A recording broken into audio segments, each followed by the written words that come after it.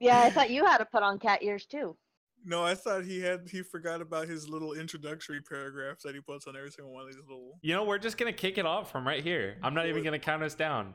Hey, gang! Welcome to the 18th episode of the Epilogue Gaming Podcast. From everyone at Epilogue, we hope you enjoyed your weekend. I'm Ben Vollmer, and this week, as always, I'm joined by Marcos Carmona and Dakota Trammell. Yeah. Hey, guys. What have we been up to the last week, Marcos? Oh man, God of War. Lots of God of War. And so you're finished now. I beat the main campaign. Yes, I'm doing the platinum cleanup. If you had to rank it on a scale of must buy or must buy it just to throw it in a garbage can and light it on fire, where does it rank? You must at least do 90% of everything that is in that game. Yeah, I started playing just today, actually, a few hours earlier, and I don't think in 2.5 hours time I've ever been so engrossed in a video game. Oh, at least in recent memory.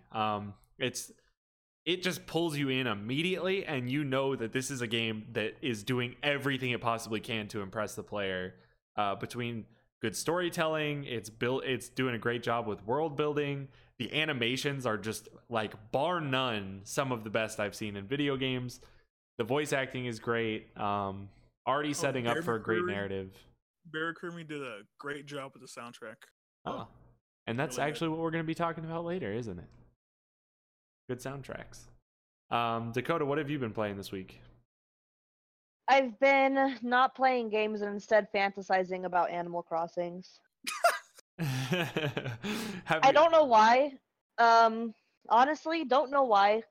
But I've been thinking about it a lot and watching a lot of videos on YouTube where people literally go in Animal Crossing and New Leaf and go to people's like dream towns. And literally just walk around people's towns and show them off. So you're just daydreaming about the upcoming Animal Crossing that's going to get announced. Yeah. Honestly, I've just been thinking a lot about casual games.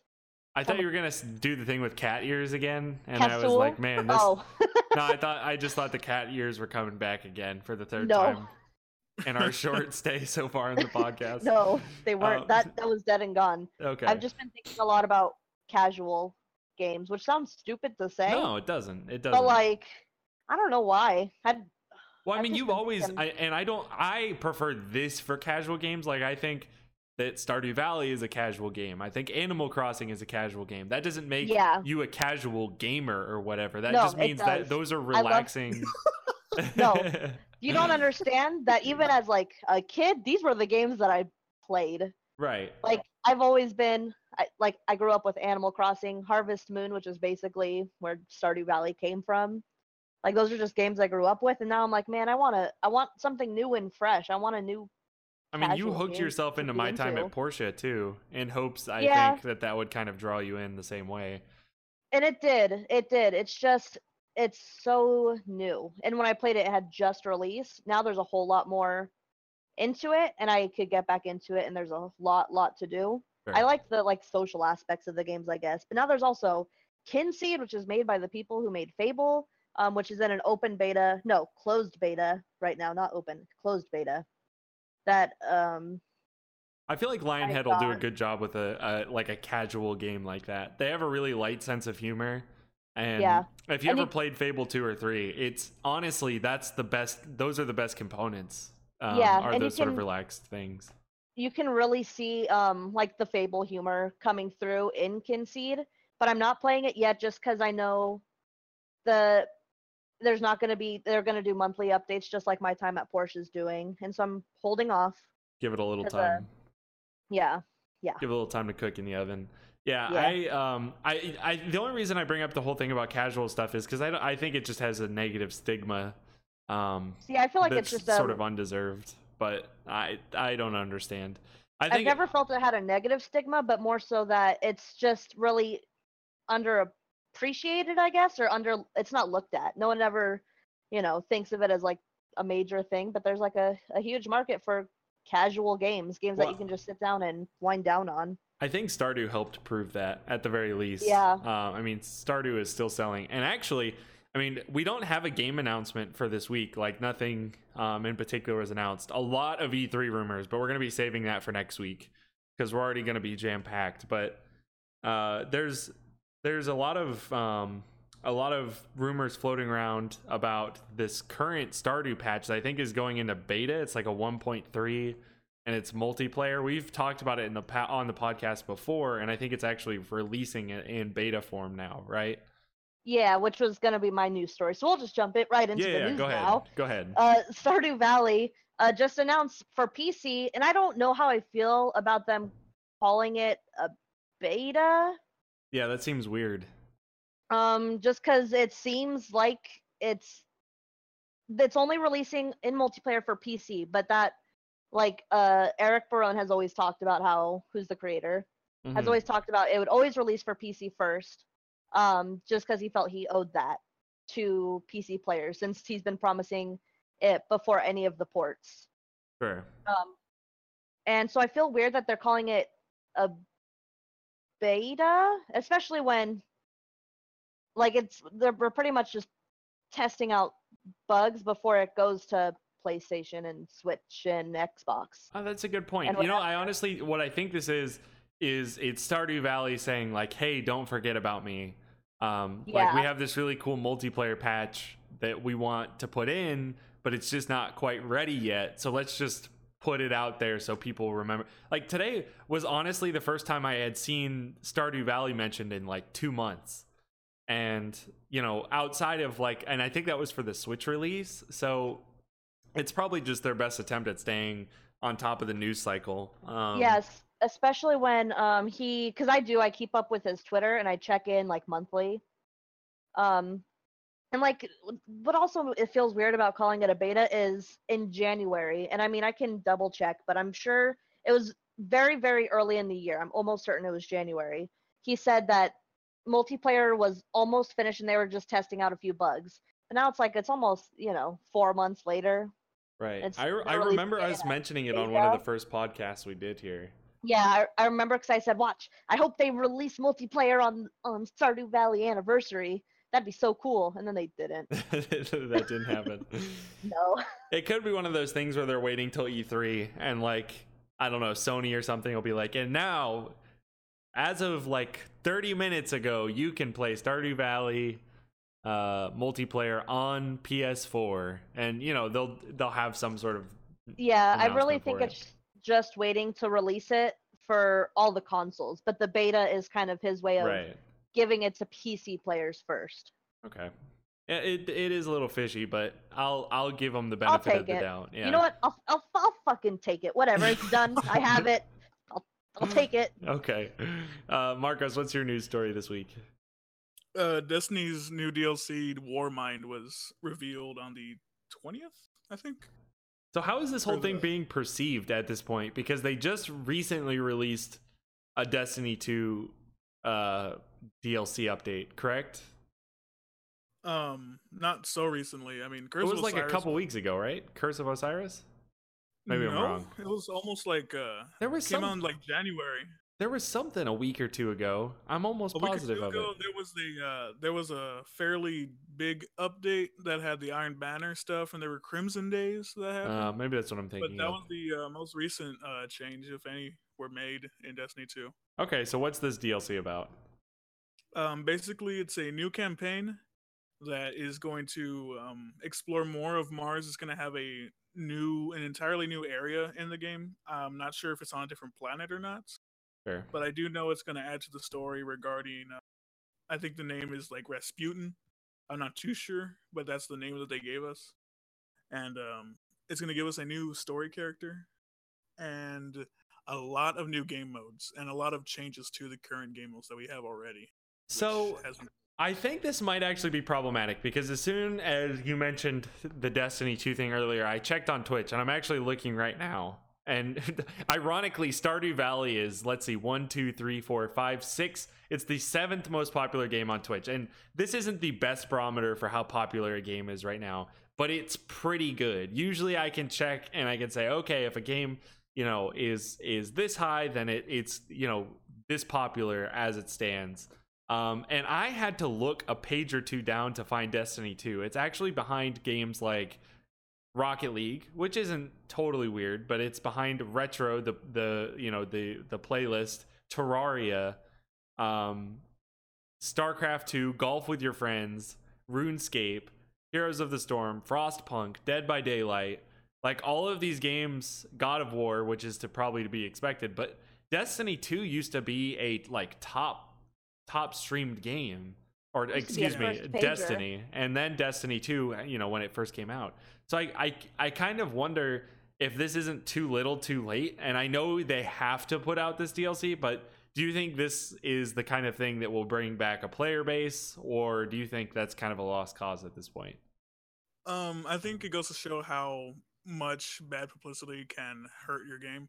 But I'll also say that when the stream happened, when they announced and showed off the Warmind stuff, the stream itself hit 100K viewers, which I thought was it was surprising. That's pretty good.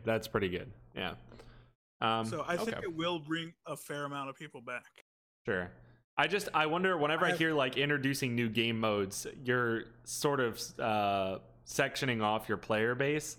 So if a game isn't doing super well, that can make it even worse. But well, I think the thing is, the changes that they're making to this game are changes that they're getting from the people that have been complaining about it. Like they're listening to the fans, which is something, as opposed to when everybody was getting mad at them for making other changes that nobody knew about in secret, and which pissed a lot of people off, including me. Yeah. They were doing a lot of things that people weren't asking for and ignoring what people were. So, well, I guess it's a wait. It's a welcome to be seen. Yeah, sure. I know you still play Destiny, so I play it every now and then, but this expansion will get me back into it a fair amount, especially since the level cap and everything is jumped a pretty big amount. Okay. My news story this week was the Halo mod that was being developed. I think it was titled El Dorito. I'm not sure exactly how the pronunciation, but El Dorito. El Dorito. So El Dorito was a mod taken from the Halo Online service that was released, I think, exclusively in Russia. It was so weird. So Microsoft developed this whole Halo Online experience that was PC only. This was a PC only. It was released as like a sort of pay to win type experience in Russia, where you could actually play Halo online on PC. And it was sort of a weird combination between Halo 3 and Halo 4. And as you could probably expect, it fizzled out pretty quickly. I don't really even know. It was a very weird story when it was released. I mean, why would Microsoft release something like that in Russia? I have no idea. But a group of talented modders actually took the game once it was scrapped by Microsoft. They reworked it a little bit to iron out the pay-to-win elements and released it for free. It gained a lot of traction, like a lot of traction in the last couple of weeks. They put out a 0.6 update that I think really kind of took out some of the things that people didn't like. They shifted the gameplay a little bit more to be more like Halo 3 rather than 4, which people seem to have a preference for. And then Microsoft subsequently, just after the news of the patch update, issued a takedown.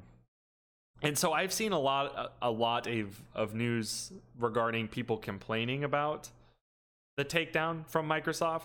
And this is something we see all the time with these kinds of fan-made games. You guys probably remember, like, when Metroid... do either of you remember the name of the Metroid game that had the takedown notice? Wasn't it Samus Returns? Samus Returns is the game that Nintendo was and just recently put out on 3DS. But somebody made an... I think they cease and desisted, and it was the same title, wasn't it? It's very possible. It's very possible. I know they were similar games, so, I mean, take that from what you will, but I think that when something like this happens, there's a confusion as to who is necessarily the bad guy. And I kind of wanted to talk about this just briefly, because I know a large part of like our community was discussing this kind of thing, and it's not even so much like that, oh, people just really want Halo, which I do think people want Halo on PC. I think that goes without saying, that people want like a nice Halo port to PC, somewhere they can play it, where it used to be really popular with Halo 1 and even the Halo 2 Vista, which was a thing. Oh man, Combat Evolved. Yeah, Combat Evolved still has a player base on PC, but it's one of those things where I think there is a misunderstanding of where to focus the blame here. And so the process essentially for all of these fan-made games is that they will develop it, they will get it to a point where it's playable, they usually release a version of it, it makes news, it goes all over the place, and then they get shut down. And people tend to get upset about it every single time. And I don't know what people are expecting from these companies, because you have to, if you have a copyrighted IP like Microsoft does with Halo, you have to issue a takedown notice, or else your IP is vulnerable to being lost. Protected. It's just basic copyright law. So there's not much that can actually be done here. And I think that when we're looking at something like this, we should actually see the positive of it. It's that Microsoft sees that a Halo PC game can be successful and have a market in the United States, not just in something like Russia. It has a market and people want to play it. And now these people who did all this modding and put together Halo Online and this, the mod pack, these people are probably going to go on to get jobs. I mean, even, that's usually how it works. So I don't know. I thought this was an interesting story and another example of how people are sort of misunderstanding the way that copyright works. And there's no other alternative to this. They could have let Halo Online stay and then risk their IP for Halo, which was never going to happen. So sure. Anyway, I think that about does it for our news stories. Unfortunately, we have no game announcements, but trust me, we'll be getting to those within the month because of E3. And we had no releases, as far as I know.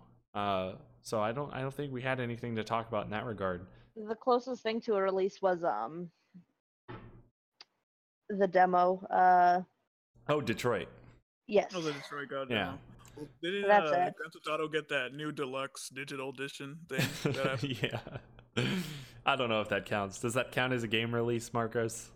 I don't know, man. I was pretty like there's some smart people on that Rockstar team. $80 for a 5-year-old game. It's incredible. It still is in the top 10 of the is it the NDAs? Is that what they're called? No, NDA is non-disclosure agreement. What is the? Oh shoot, we'll get this fact checked over the break. But the name of the sales data for video games. Oh, I'm gonna check this right now. It's hurting me. Let's see, sales data, video games. Okay, NPDs. God, I knew I was close. So yeah, they've been in the top 10 of the NPDs pretty much since release, which is just an astounding feat. Just absolutely crazy. Who doesn't have Grand Theft Auto at this point? Is it like people turning 18 years old and being like, oh my god, my parents wouldn't let me buy the game, now I get a chance? So they're just like running out and doing it? I don't have Grand Theft Auto. Okay, well you're gonna own it at some point.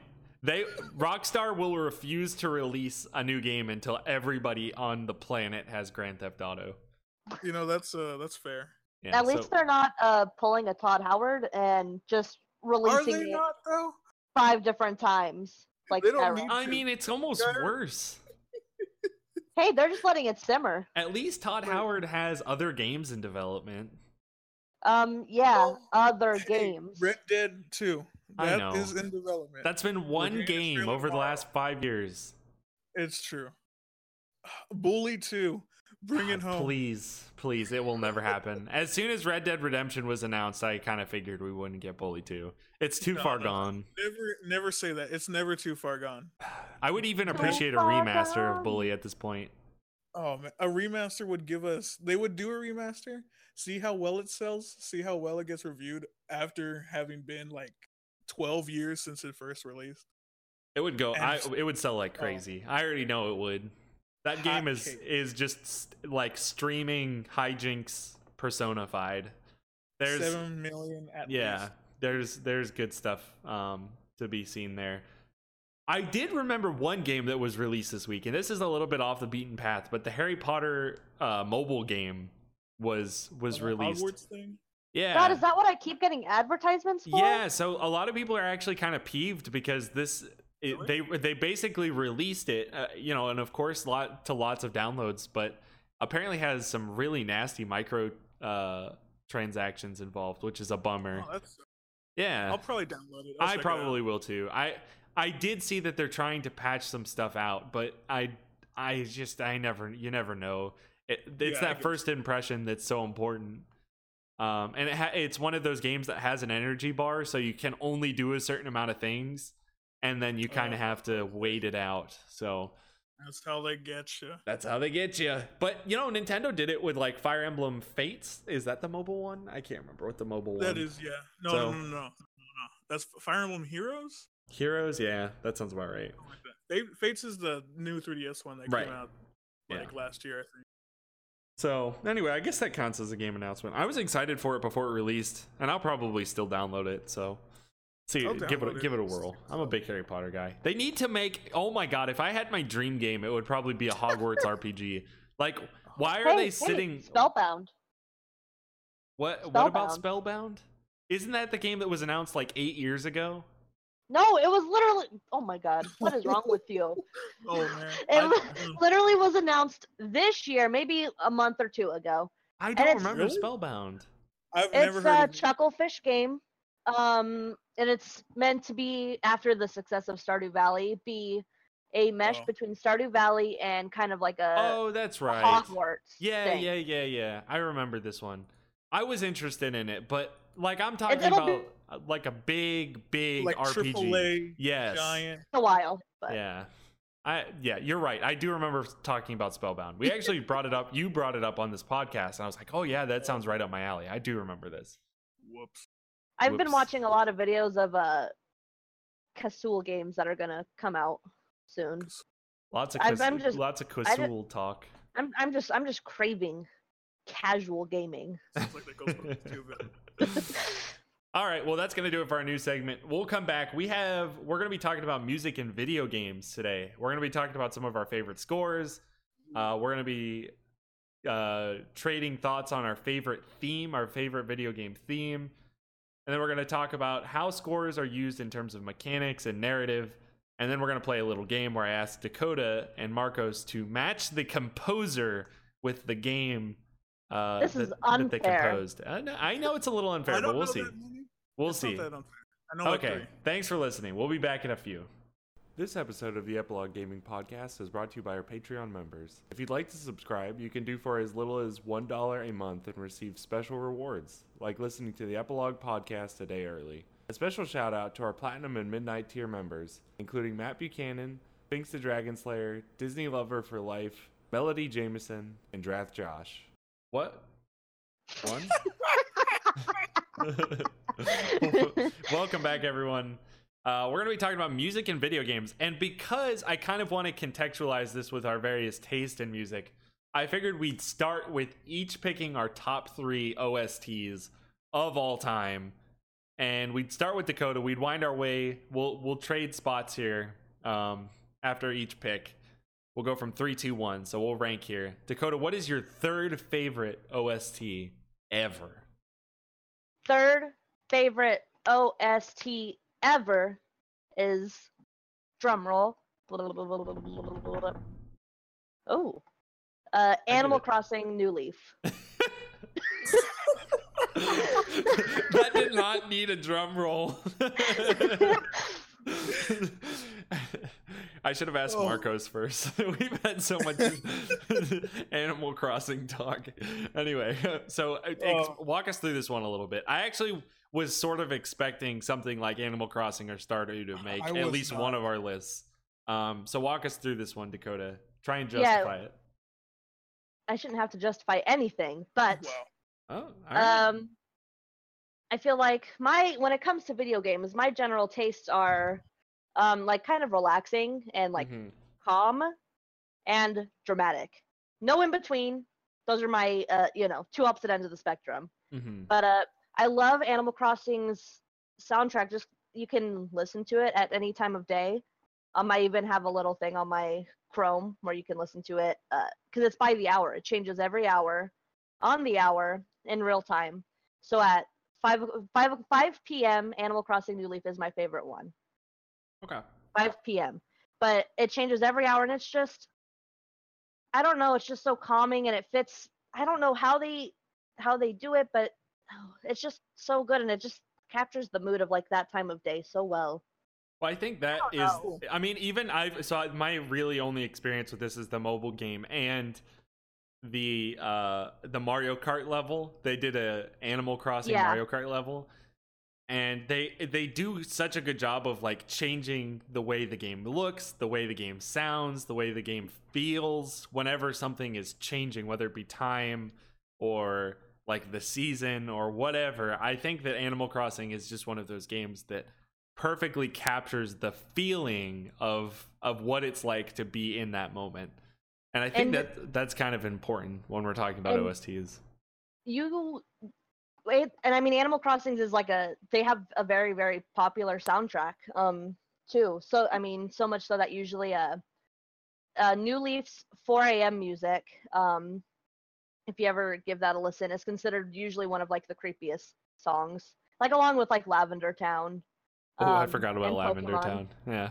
But it's people just feel it like I don't personally like it's eerie, but it doesn't like incite like fear into me like some people. Sure. Um but it's eerie and spooky and they like I don't know, I just love it. So it has a good It range of yeah. different tracks. Okay. Well, Marcos, you want to take us through your third favorite soundtrack? It was a little hard to choose between like the two, but ultimately Super Mario 3D World number 3. Ooh, 3D World me. is. Oh, you're right. Such a good score. It was Okay. it was between 3D World and Galaxy. All right. Well, both great. Justify 3D World for us. The fact that it has the theme for 3D World is that the music is mainly influenced by blues and jazz, and that's like the big thing for me. And I feel like that kind of was a transition that the Mario franchise went through at around that point because they used it for I think even Galaxy had a taste of jazz in it, if I'm remembering correctly. I think during the like when you get to like the dark part of it, like the Star Road of Galaxy, yeah. Uh-huh. Especially when you're trying to find Luigi and those Right. green stars. And then it gets you notice it more in like the oncoming Mario games. First it was 3D World, and then also was it 3D Land? Was that the 3DS one? I think it was Yeah, just 3D called Land was the 3DS. 3DS one. I think it So- happened like around the same time. Yeah, same time. And then if you play Mario Kart 8, a lot of the newer tracks have Ooh, that same yeah. jazz theme Yeah, to Mario them. Kart It is really interesting. That's good to note. Yeah, Super Bell Hill, man. That's my jam. It's Yeah. one of my favorite pieces of music.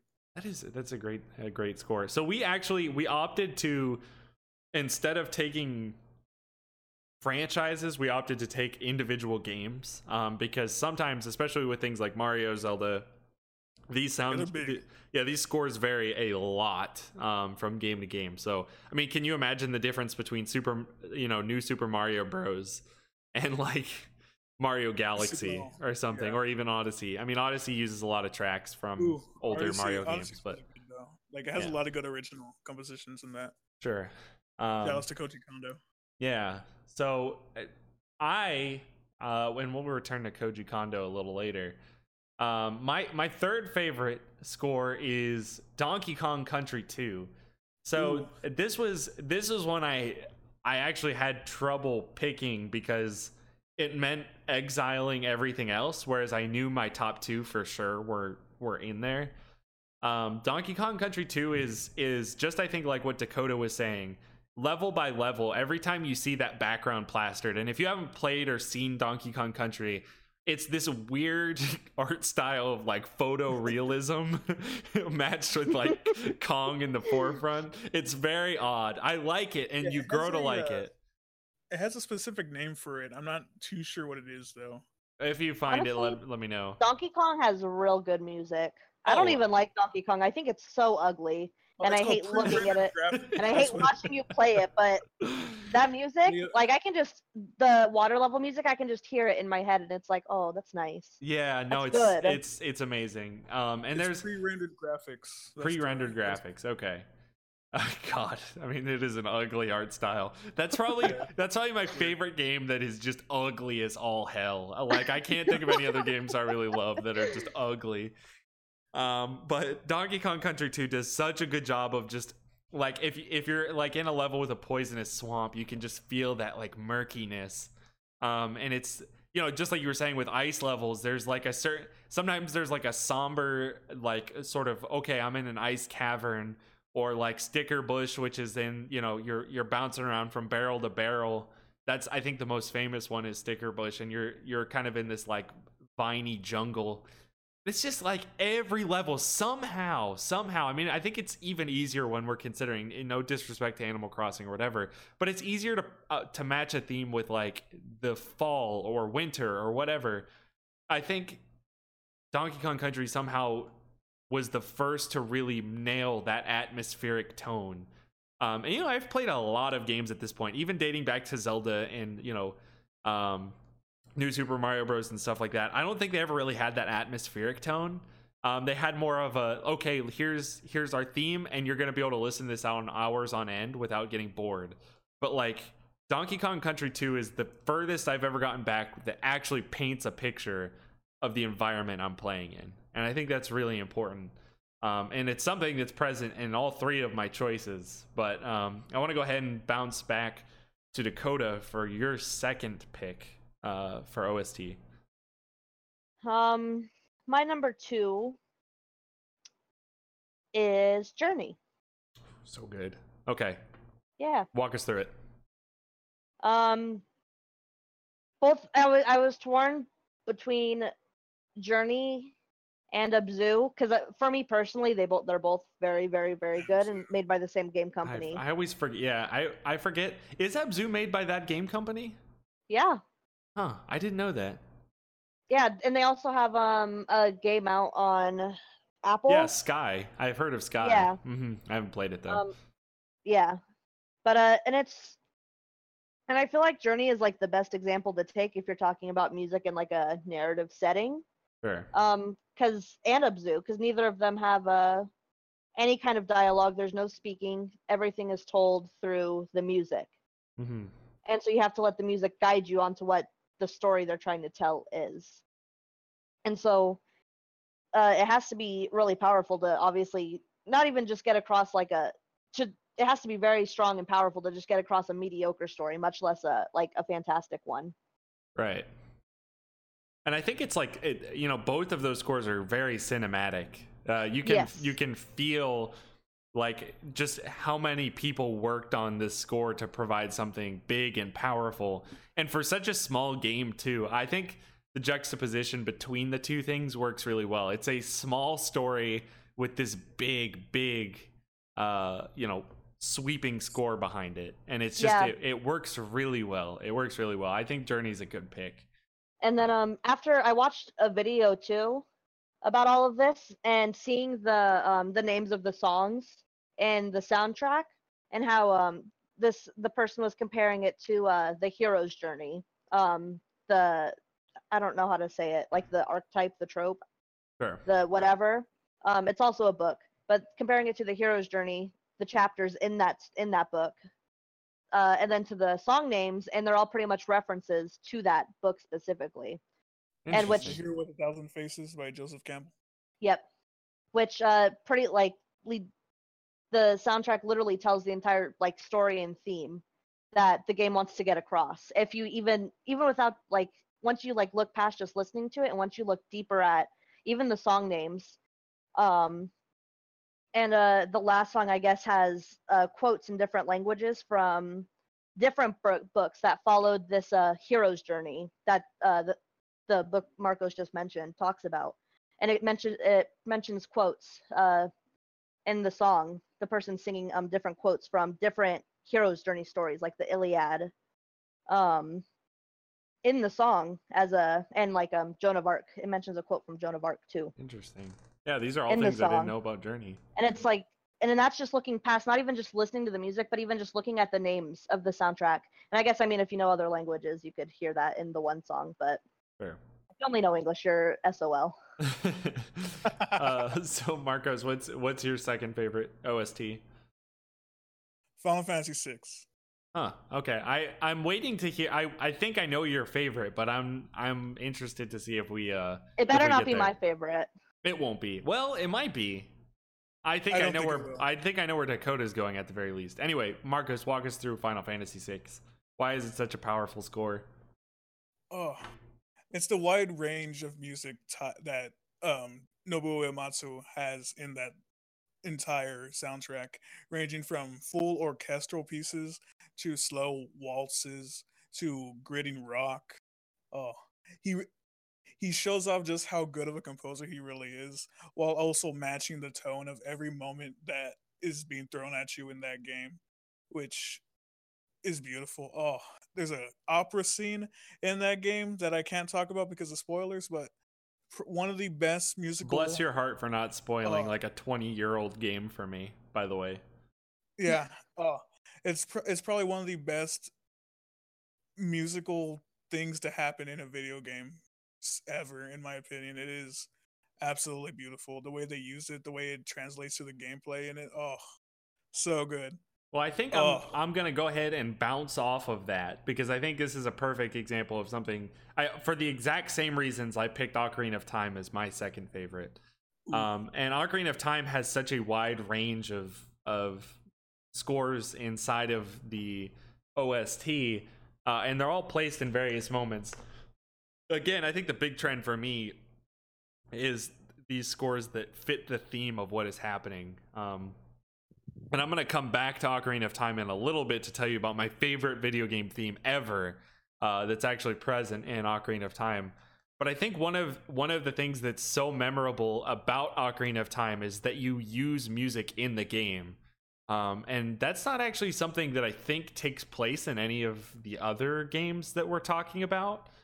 But Ocarina of Time obviously has the ocarina component to it, and something about playing that music yourself or feeling like you're playing that music yourself just adds an extra hint of meaningfulness to me. And honestly, I think Zelda, like just as a franchise as a whole, is one of the only ones that plays with music in that way too. Right. It's a big thing in the franchise itself. Like the Wind Waker, you have the conductors, like the franchise itself has a very big tie to music and the Howling and Twilight Princess. Yeah. You know, it's the only game that plays with music and such.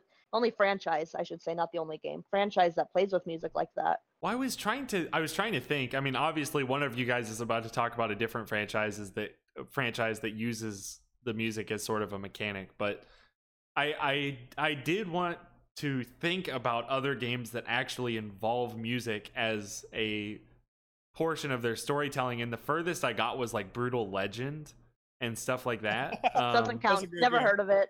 It's a great game. Jack Black, Ozzy Osbourne. Oh, but fantastic. There's not much going. Like, there's not much past that. I don't know. It's something to think about. If you're a listener of ours, send us if you have this game that we're just totally missing on.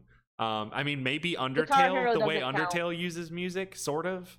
Right? Maybe, I don't know. A little bit, but I don't. No, not in the. I feel like it's not an ever-present thing like it is in Zelda. Yeah. In Zelda, it's always there. You know, it's something you're always. You can literally pull it out of your pocket and just start playing. It's literally a mechanic. Gameplay. Yeah. And it's not even just a mechanic in one game. Except for Breath of the Wild. I can't think of any. Yeah, that's true. Yeah, that is true. Which is odd. So anyway, Dakota, tell us about your favorite OST of all time. I feel like it won't be too surprising, but I'm gonna say Nier. Yeah, that's what I expected. That Auto Tomato. Auto Tomato. So just because I think this is such a unique example of how music is used in video game design, just walk us through this a little bit. Okay.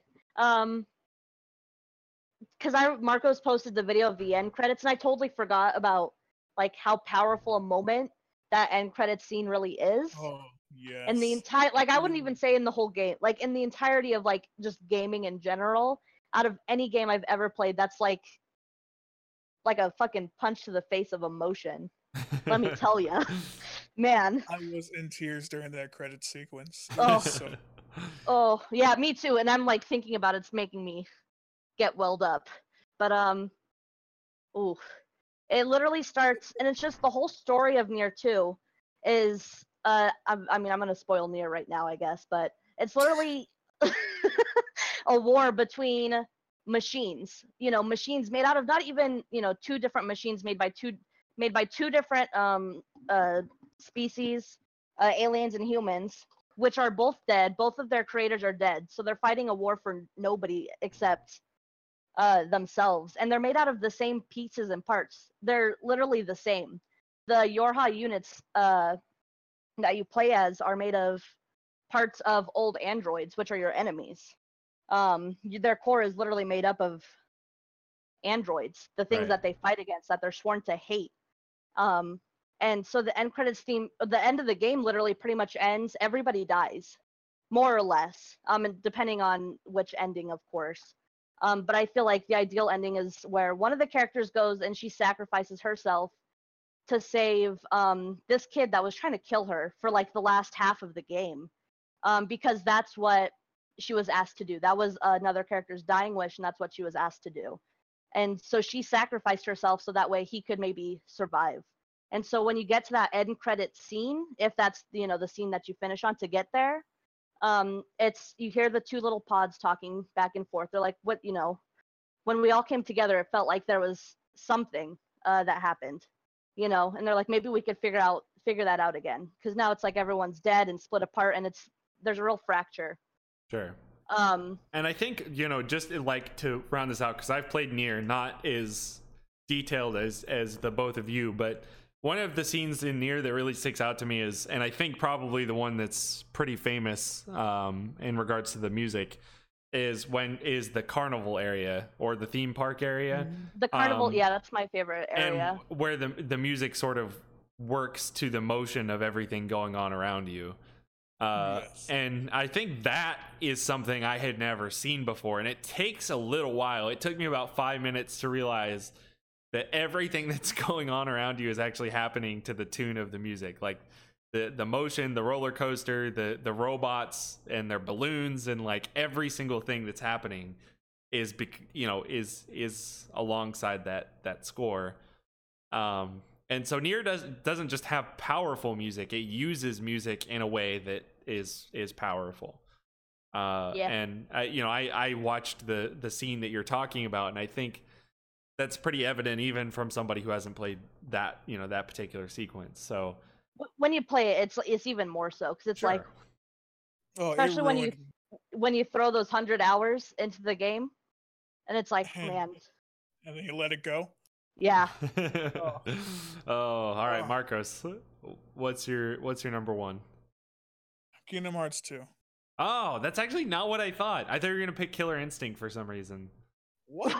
Yeah, I thought you were gonna pick Killer Instinct. I was Don't get me wrong. I was love waiting for Killer Instinct. soundtrack. Okay, Killer Instinct, the Deep Silver Killer Instinct, 2011 Killer Instinct, I believe.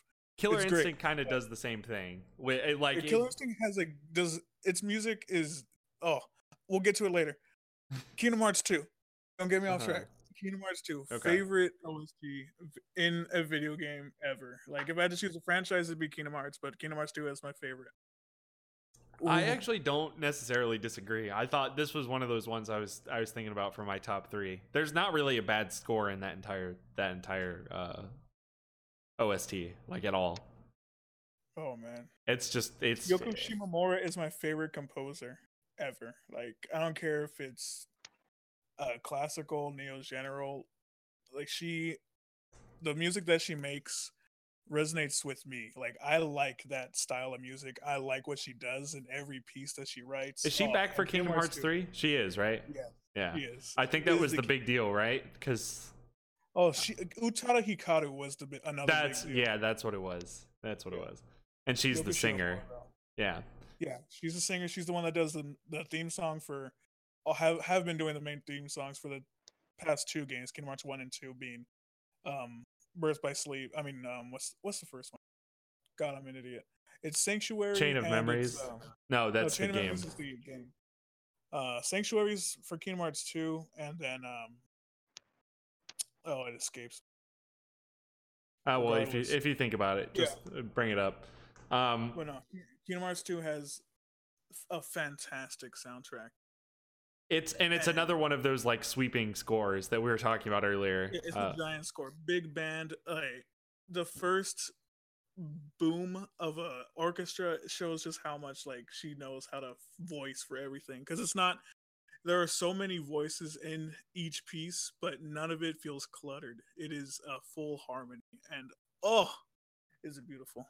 To die for, Marcos, one might say. Man. So I think I'm probably gonna surprise. Do you guys have any guesses as to what my favorite soundtrack would be?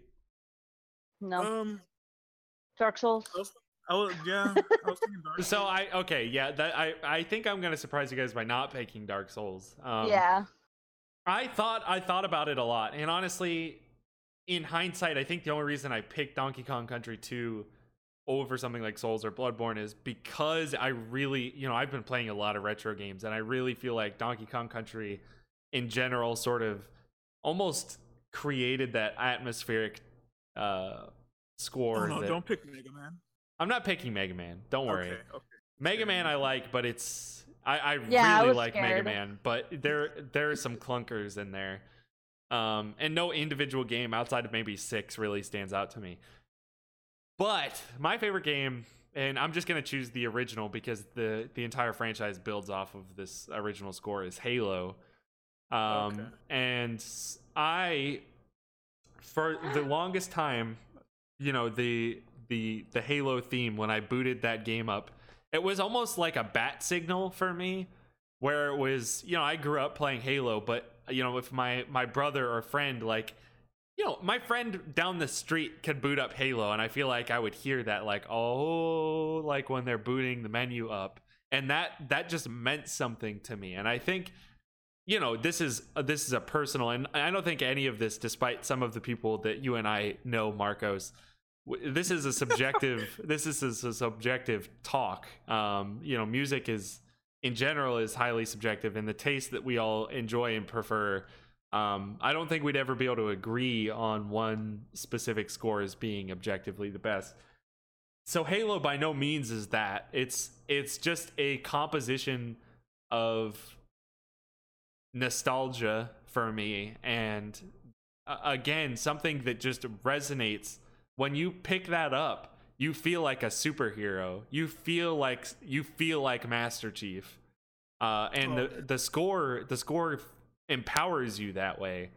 And I think any good game is going to say, hey, here is the way we want you to feel, and our music is going to help you feel that way, right? And I think all of our choices get to that. All of our choices on some level say, here is what we want you to feel right now. And damn it, you're gonna feel it. Like, regardless if our game is good or not. Like Kingdom Hearts, the battle sequences in Kingdom Hearts 2 probably not great, but when that score kicks in, that battle music kicks in, I'm just, man, I feel like I've got the Keyblade in my hand and I'm just swinging it around. And there's something to that. There's something to that I think is just so important and integral to what video games try and do. We've talked a lot about video games as an art form. Well, I think it's a mix and match of several different other art forms, in a way that film and television and novels aren't. It's a mixture of writing, of mechanical design and music and cinematography and all of these things. Oh yeah. And just smushed into one. And I think music is something that's frequently left out of that discussion, and what makes a video game good, or what makes us feel something. Definitely. And when that Halo score kicks in, when I hear that music, I get chills. It makes me feel something. So anyway, I think 9 good choices. We didn't overlap at all, which is really surprising. Like, really surprising. I wanted to. I forgot that I wanted to make a joke about my number one being Hatoful Boyfriend theme. Let's for Let's real skip- though. Hatoful Boyfriend has a really good soundtrack. No, let's Is just that- skip this conversation. I didn't say I wasn't the one that said it. Just saying. I do want to say that because I remember playing it and thinking, "Wow, this music's good. Like it's surprisingly good." But boom. So we're running a little short on time. I did want to just briefly talk about, we talked about things as sort of mechanics. What songs register, and we'll get to our favorite theme in just a second, but are there any particular themes that just like whenever it clicks in that means like, okay, this is about to take place? Like I really thought about the Pokemon battle music. Like when I hear that boo boo boo boo, like that winding down and then the bump bump bump, it's like you're in a Pokemon fight. Yeah, 'cause right? it's the same every generation. It's the same every time, and I think it there's ain't something to be Pokemon, said for But music. They make a few changes. They make a few Small changes. instrumental changes, but it's sure. the melody in itself and the rhythm. Oh, it's all the same. Yeah, it's definitely It's iconic. So I couldn't. I was trying to think of more examples of that, but I'm not. Okay. I have one, and this is gonna be a weird one. No, but go like, for it. Rainbow Road theme for Mario yeah, Kart. no, for sure. Yeah, Like, Rainbow Road. and You it- just know like, that's Rainbow on Road. on the GameCube, that's when I was rolling Mario Kart Double Dash, and I would get on Rainbow Road, and it's the last course, and I'm like, gonna fucking win this, and it just got you so pumped, It does. and like the song just gets Yeah. you so pumped and like ready to go, especially for such a hard course. Yeah, it's really weird. I But- really like the juxtaposition between this nice floaty theme that's like it gets you feeling all these gets you- positive vibes, and then it's like you're gonna fall off my track, bitch. Yeah. Several times. Oh, But man, it gets me so pumped and like so ready to win. Yeah. Is like it's like a motivation. Like, oh yeah, that's what they play when you're like coming up to the finishing line in a movie and you're about to win and the movie's about to end. Right. Oh, for man. sure. I think my Good favorite point, iteration yeah. of Rainbow Road is the Nintendo 64 upscale that Yes, they did. that's in the best Mario one. Kart 8 because it is just so well done. Little flourishes in there from the bells and the flutes. Oh, it gets my heart every time. Strings. Ooh. Oh, so good. Okay, let's break into our favorite video game theme because I'm really surprised. I thought this was going to be on the shorter end of our podcast, but we're almost at an no. hour and I still have a game planned for us. So, Marcos, why don't you go ahead and tell us your favorite video game theme? The other promise from Kingdom Hearts 2. Okay, so where does that play for those of us who don't remember? Me. When you fight Roxas. Oh my gosh, yes. When you fight Roxas. You know what I would really like is if we could link this and then anybody who's in listening to the podcast on iTunes can just click the link. If we could get links to all of these things. So remind me after you guys we're done with this podcast, post a link to the songs you're talking about. That is so good. I want to go listen to it right now. But it is my favorite. it's so good. It is so good. And this is only in the mix. This is only in Kingdom Hearts 2.5. It is on 1.5 also. Or no, 1.5? 2.5, 1.5, 2.5. No, it's 2.5, I thought. Just It's 2.5. 2.5, and then it's the 1.5, 2.5, like the bundle. Oh, right, but right. also in the Japanese release that happened. Okay. So like, but for me, I didn't hear this song until like 2011, and I was like, all this time, I've been missing on a gem, and it's been my favorite ever since. It's very good. Dakota, what's your favorite theme of all time? Honestly, I had Rainbow Road stuck in my head for so No, long. that's fair. Like yeah. what and I don't even feel like I could say that's my favorite theme, but when I saw it, I don't know, that was the first thing that popped into my head was Rainbow Road. Mario honestly, I don't disagree almost. Which is so I can weird, almost and pick that's that. very yeah. unlike me. It's not, I'm sure that's nothing you would like, that's not something you'd expect me to say, but like No. I feel like there's something better I could think of that like really resonates with me, but I don't know, the first thing that comes to my head is like I saw it and I'm like Rainbow Road. That's Rainbow all that Road, counts. Mario Kart. Yeah, there's no shame in it. No shame. So my favorite two are and I know I don't get to pick two. You guys didn't get to pick two, so I shouldn't be able to. I had trouble picking between Gwyn's theme and Dark Souls, which is obviously that melodic piano that returns in Souls 3. But I ended up choosing Song of Storms from Ocarina of Time Just because, just like Dakota says, when anybody mentions scores or like specific themes, the first thing that pops into my mind is that guy angrily playing the what is the thing His he's little playing? like roto music horn? box. No, it's like an accordion or something. No, Right. he turns it. It's like it basically has a the giant horn. music box with a roto horn behind Yeah, him. you're right. And he's just like staring Link in the face. And he's and like you doing just- little squats as he does it. Yeah, and you just He goes up feel and the down. anger. You just feel the anger and the emotion coming off of this guy.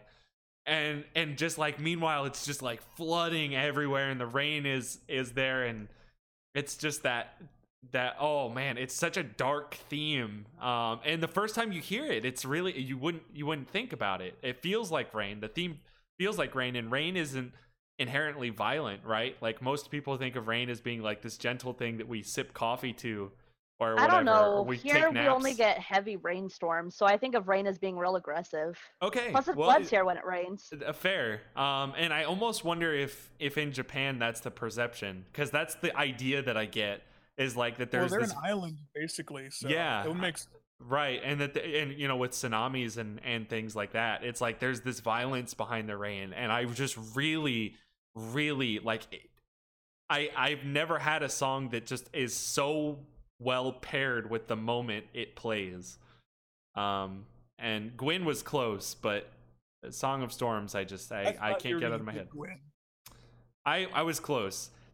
There's a lot of reasons to pick Gwyn. I almost picked Majula, which I know you don't like. I still don't understand Oh, how you don't you like would've- that. You would have picked Majula just to get me angry. Or the Shrine of Amana. There's so much Dark Souls 2 music I could pick. Shrine of Amana. You know what's another one that I was almost on picked? that road What for was 2 months of my life. Well, that's not my fault, and it doesn't make the music I- bad. Dakota, what were you thinking? I almost picked that. I don't even know what it's called. But the opening theme from Kingdom Hearts 1, where it's the lady singing and he's drowning, and that's like Kingdom Simple Hearts and Clean. song. Yeah. Simple and clean. I remember the name. Simple and clean. Simple and clean. That's what it is. Yeah. Holy shit. Dearly beloved. But I Oh. almost picked that because I when I was younger, I really liked that song, and it's like, man, I could jam out to this every So day. she is coming back for Kingdom Hearts 3. That's what we were talking about earlier. The same person Yeah, who she- sings that, and what's her name? Marcos? Utada Hikaru. Okay, thank you. So coming back for Kingdom Hearts 3. Let's go ahead and jump to the game because we're already past an hour and I don't want to keep everybody waiting. So, barring any edits, we've been pretty good. No real bloopers in this podcast, unfortunately. Really? I Oh, don't we think had so. one. Oh, well. Okay, so I am going to ask you guys to take out pen and paper or like a notepad or something that you can write with. Just Oh, I know this isn't a classroom setting, but fuck off. you'll get the idea in just a second.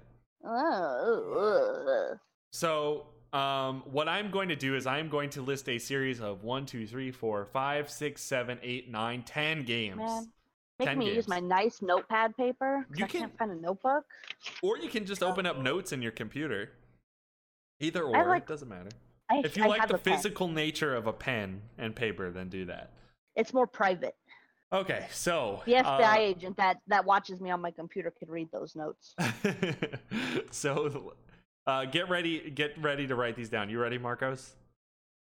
Sure. Okay. You're gonna need to remember this, so have something to write. Have something to write it down.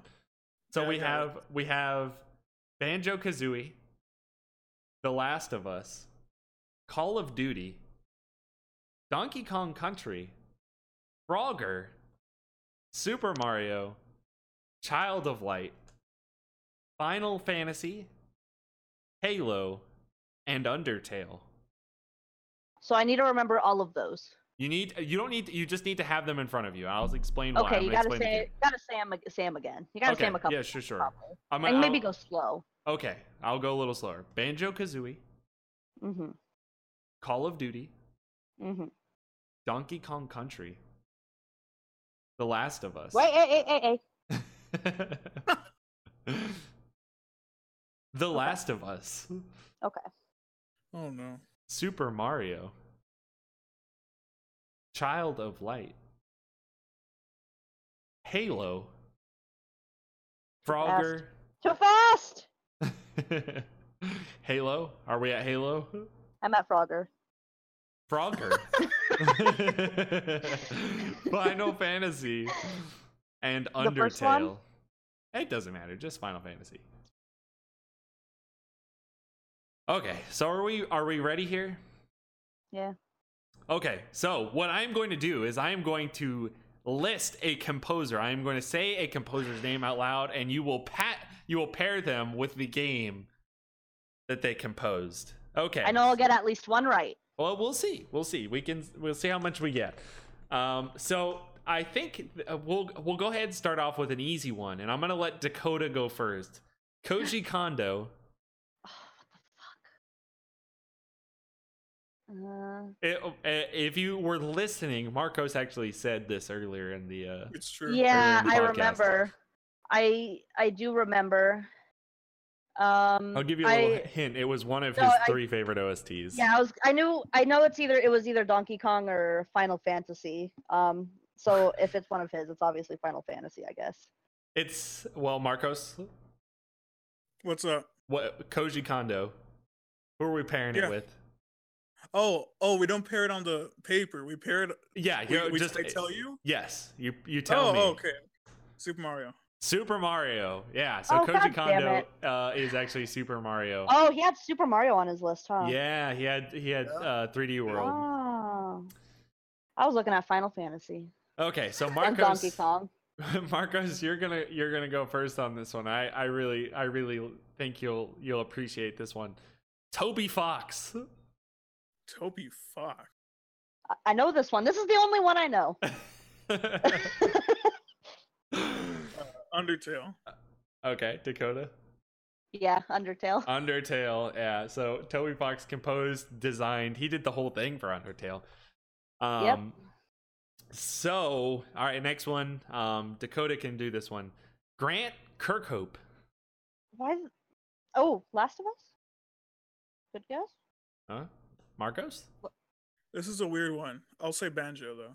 It is Banjo. Yeah, that's Banjo. I heard white dude name and thought. He also did another game on this list. We'll see. Gustavo Santaolalla. Last of Us. Marcos? I'll say Last of Us too. Yep. That one. Last of Us. Yeah. Not a white guy's name. Not a white guy's name. Can confirm that Gustavo Santaolalla is not a white guy. I don't know why. That one just seemed like Last of Us. Yeah. So The Last of Us has some really nice guitar, acoustic guitar scores. I think that's pretty much all it does though. I don't remember any big cinematic moments. It's very low key, almost Walking Dead type.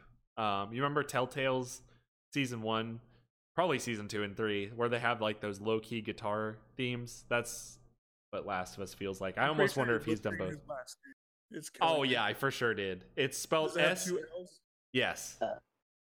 It's probably Santaolalla. Santaolalla. Okay, thank you. Probably. All right. Okay, so this is a good one. Marcos, you go first. No composer. Frogger? Dakota. Frogger.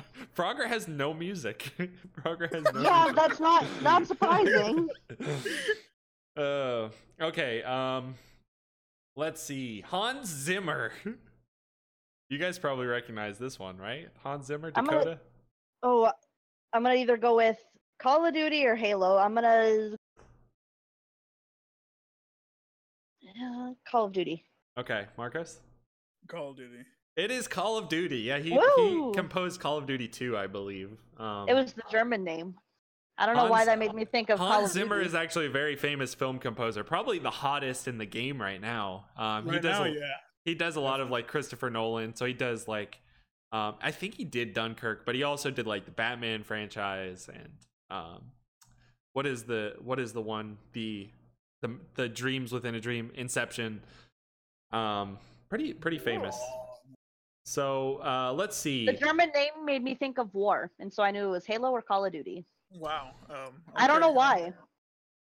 What about, and this is for Marcus, Sir de Pelite. Child of Light. Okay, Dakota.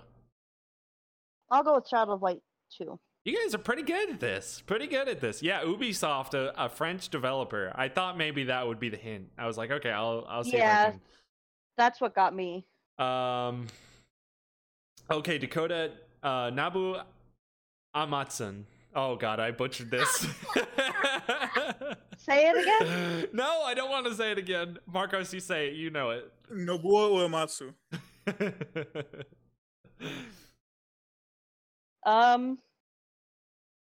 Just because Marcos knows it so well, I'm gonna say Final Fantasy. Yeah, it's Final Fantasy. It is Final Fantasy. Okay, David Wise. Marcos. DKC. Dakota? Halo? DKC. We're actually running out of stuff here. Yeah, I'm crossing it off as we go. There's only one game left. And Dakota, Marty O'Donnell. It's Halo. Yeah, it's Halo. I bet I could have gotten it before you even said it. Yeah, sure. Marty O'Donnell is great. He actually was fired by Bungie. This is a really sombering story. He was fired by Bungie after the Destiny 1 narrative hiccup. Apparently he just couldn't, like, they couldn't get his music to match with their non-existent narrative in Destiny 1.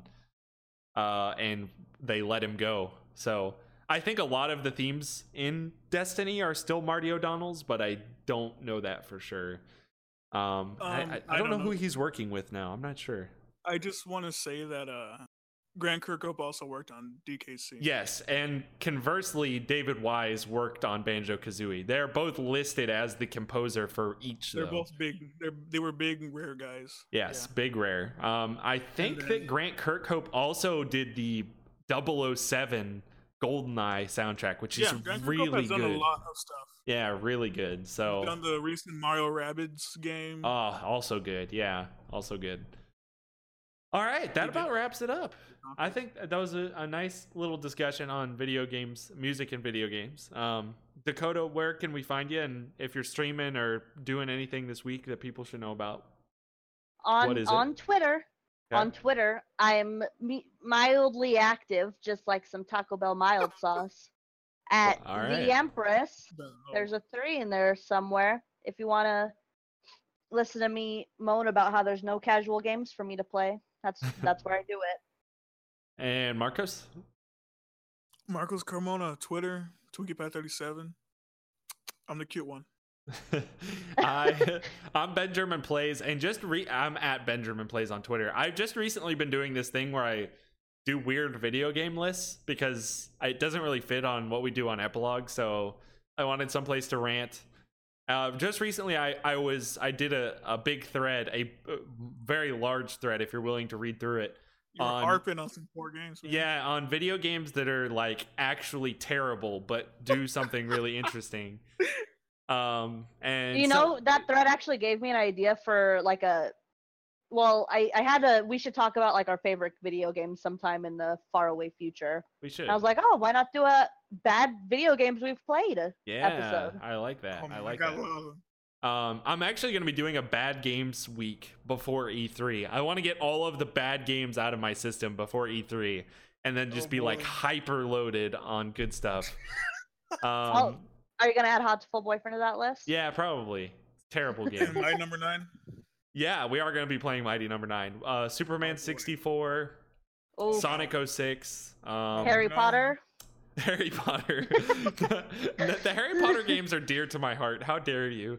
Okay. How dare? Okay. Chamber of Secrets actually got pretty good reviews. I just remember there's one spell and it sounded like Nintendo. Yeah, I forget what that one is. You're right, because that was one of the first games I ever streamed, and I would say Nintendo, but I don't remember what it was called. I don't remember. Nintendo. So yeah, and I'll be streaming. I actually started doing early afternoon streams. If you prefer a more like relaxed setting. We just got a viewer. Oh man, I wish I could remember the name. Who was like, "Hey, I found your podcast and I found your stream." Oh goodness, I want to shout them out, but I'm forgetting their name. So that's cool. If you guys ever want to just say hi. I know I'm terrible. Listen. In my defense, like 100 people come into my stream every day and say hi, so I don't know. It's hard for me to remember the names. So that's cool. It was cool. All right, it was cool. Well, all right. I'm sure it was, but it'd be cooler if you knew their name. Yeah, I know it would be They're cooler. gonna stop listening now. Sorry, dear viewer. I know. I'm sorry. If you Please- come to my stream, I'll remember you and give you a proper shout out. But yeah, we'll be doing the bad video games week before E3. So just so everybody knows, we've changed our format obviously to be largely conceptual in terms of like talking about video game concepts. This next week and the weeks in front of it, we'll be talking about E3, which is more of like a predictions type thing. So if you're listening to this, say sometime in the future, the next few episodes would probably be okay to skip because we'll be doing predictions on an event that takes place a month from now. But I'm really looking forward to it. Did we decide what we're gonna do next week? We're gonna pair each episode with a larger company, right? Did we decide to do like Nintendo and Ubisoft and then like I think that's Bethesda, that was the Microsoft? plan we had. Yeah. So maybe we'll kick things off with Microsoft since Microsoft probably has the least amount to expect, or like the expectations are pretty low. But I think they're also the most interesting company because they have so much to prove. So lots to talk about on Microsoft, and we'll probably pair them with Bethesda because Bethesda we know is going to bring the heat this year. They've already been teasing it. Do so we know that though? yeah, we for sure do. I think we're definitely going to get Doom. We're probably going to get a Doom 2, right? We have to. We'll get the. You know they're just bringing the heat with 4K Skyrim. Was that a pun? 4K Skyrim? No, I don't. What's the pun? No. Heat Doom. Oh yeah. Right.